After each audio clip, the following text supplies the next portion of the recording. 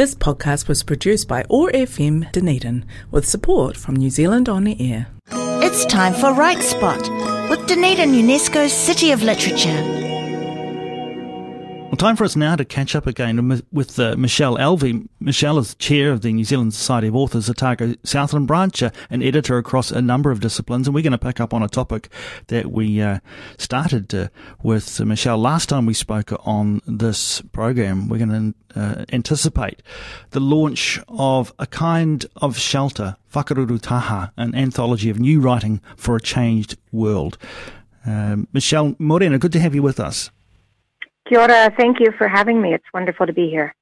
Michelle, remind us about this project. It is something that you have been working on with Witi Itimaira for a while now.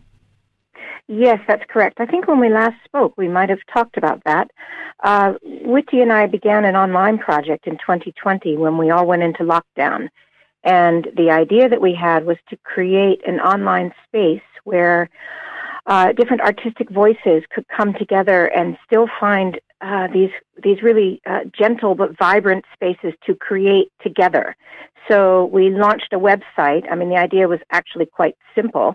Launch a website to host creative voices that could sing out even as we were all going into this extreme state of separation and even anxiety, I think, in some cases.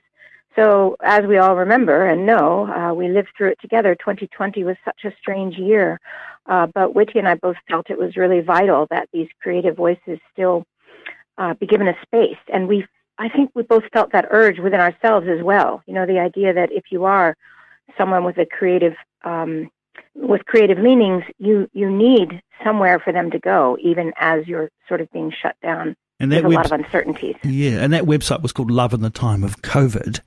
That's right. And it's still active? Right. No, we continued it for 2.5 years, and that's about when we turned our attention to the book.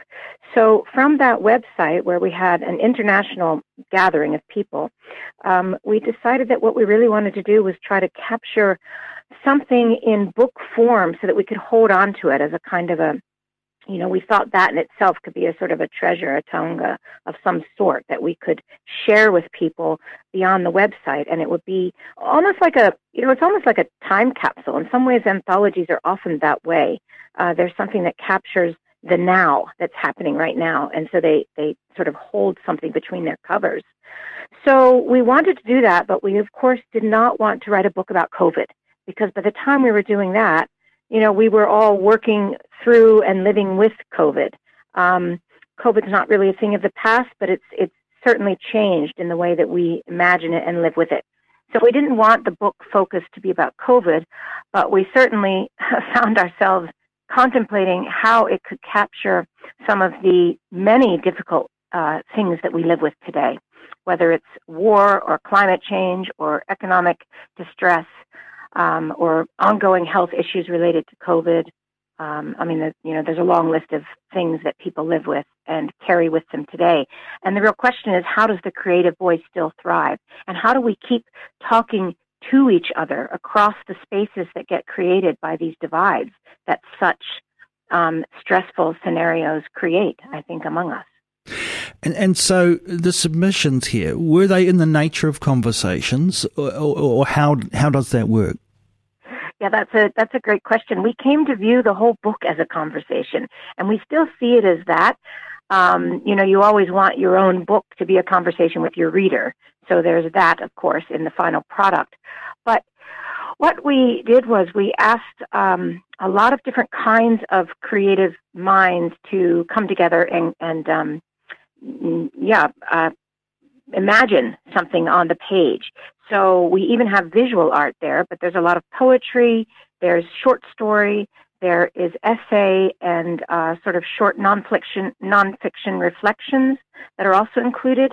But one of the key characteristics of this book is a set of korero, which we thought were really essential. They're almost like the central structure of the book, where they're placed throughout the book, and they sort of serve, I think, as signposts or as guides for the topics that we're tackling.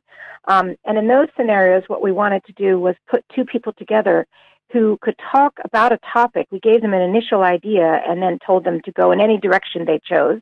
And I think there's a lot of freedom there, which is important.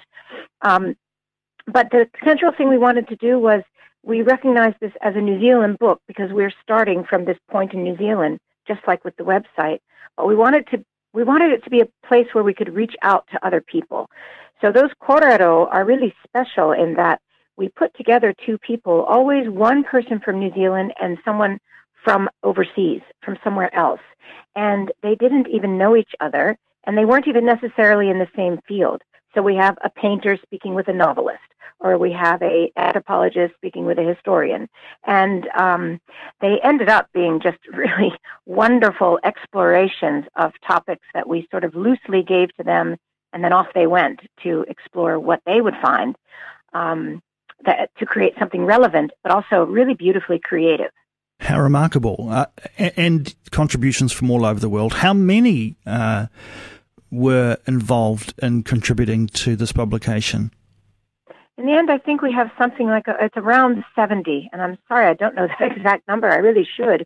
But it's a sprawling book, and we have, so much rich poetry as well as fictions that are written, short stories that are written. And one of the really wonderful things was we asked people to contribute who we sort of knew their voices, but we also found some newer voices as well, because we thought that mingling of people would be really interesting in the pages of a book. So you and Witty had no small task then to bring this all together. You've spent a bit of time together, I imagine. That's right. Well, we've worked together really well over the last 3 years, and it's been an incredible creative exploration for both of us. And as editors, we have this really joyful task of listening to what comes in when you ask somebody to do something, and then seeing how that all fits together. You end up with this chorus of voices, and it's not predictable at all. You ask someone to go do something, but you do that 70 times, and you end up with, really, it could look like 70 disparate things. But in the end, it's not, because you have these themes and these overlaps and these ways of coming together.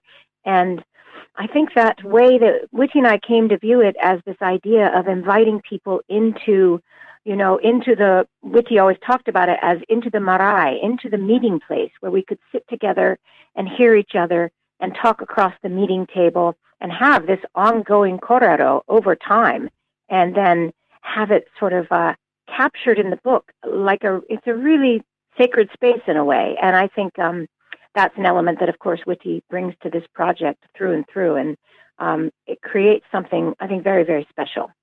What about the book as a physical object, Michelle? Can you tell us a little bit about the format and what we will discover in terms of how it's presented? Well, I think it's really beautiful. The designers at Massey University Press have just done an amazing job there. They have an incredible team of editors and designers.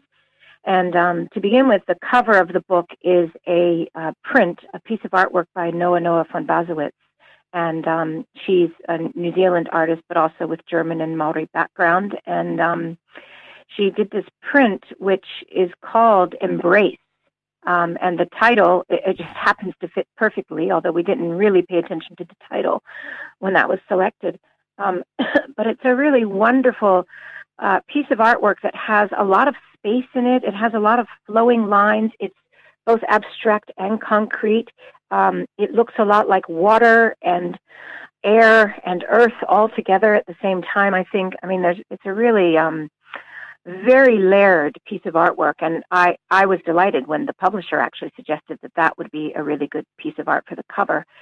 So we went from there, and the contents are organized, they're organized according to a kind of a set of things that Witty and I saw, where first we're looking out from the shelter, and of course that title, A Kind of Shelter, is really important to the structure of the book, because the first part we're looking out from the shelter, and then at various moments we're gathering inside the shelter, seeking refuge, I suppose.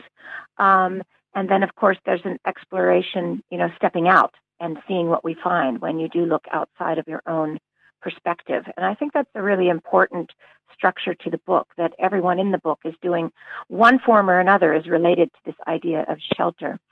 The title, incidentally, comes from a poem that's from Craig Santos Perez, and he's a contributor to the book. He lives in Hawaii, and he is engaged in a correro with Lana Lopezi. And when the two of them are talking, they also share some poetry. And through that exploration, that was a really wonderful conversation about climate change and children and the earth and how we care for it. And Craig has a beautiful poem in his contribution that has a line in it about a kind of shelter. And when we read that, we thought, that is possibly the best title for the book, really. I'm talking with Michelle Elvy about A Kind of Shelter, Whakaruru Taha, an anthology of new writing for a changed world, which we'll celebrate with a launch on the 23rd of May at University Bookshop. And, well, what a lineup you've got in store for us for that. There are readings from an impressive list of writers. You want to tell us a little bit more about what's planned for the launch? Well, I think that launch will be really special because, as I've said before, this book is a large coming together of people. And so we're having readings in different cities throughout Aotearoa, New Zealand. So the Dunedin launch is going to include some South Island writers, some from Christchurch, some from Dunedin. And there are names that people will recognize, like David Eggleton or Emma Neal, but also some other newer voices. So I'm really happy about that. And we're looking forward to launching it, of course, at University Bookshop, which does wonderful readings and really supports all kinds of books that are produced all throughout the country, really. So I think it'll be a really special event, and I hope a lot of people will come because it does seem to be a book that, of course, it has what we feel, it has literary merit, but it also feels like something that is really all about the times that we are living in. So in that way, perhaps it will reach even a wider audience. We really think that it might have some educational value as well because we do include some young people in the book, and we ask, what we hope we're doing is asking some hard questions and opening up a dialogue with people that keep the conversation flowing. I really think that's the heart of the book, as we said. There's the gathering of us, and then there's the conversation that continues even after, you walk out with the book and then you start to explore it yourself. So that launched Tuesday, 23rd of May, 5:30 p.m. for a 6 o'clock start there at the University Bookshop. That will be a very special evening, an amazing array of readers. And, of course, you can get your hands on this beautiful taonga. Just finally, Michelle, I'm just curious now how things are for you and Witty as you wrap this project up. It's been quite a few years in terms of an amazing worldwide dynamic of the concern around COVID, but all of the other conversations, as you've mentioned, that has generated and encouraged us to put a bit of attention to. There must be something in this for you and Witty that you probably will never be able to leave behind. Tell us a little bit about that and how you and Witty will be moving on from this project. Oh, that's a really good question. I think with every project that you do like this, you always carry it with you. And if the project has such a wide reach and such a connection among people, I always end up feeling that we're left with a really wonderful community of writers and artists and people who've contributed. And that extends outward even to, as I mentioned, editors, designers, everybody who puts into the book. But I think that happens every time we have an anthology. The last really big anthology I did was with Otago University Press, and it was the book Ko Aotearoa Tato, We Are New Zealand. And that book I edited with James Norcliffe and Paula Morris, and the art editor was David Eggleton. And that came on the heels of the mosque shootings in Christchurch. And we pulled that book together as a way of creating a space for the voices and examining community and talking about what it means. And again, that book, like this book, created friendships and I think professional colleagueships that they endure long after a book is finished.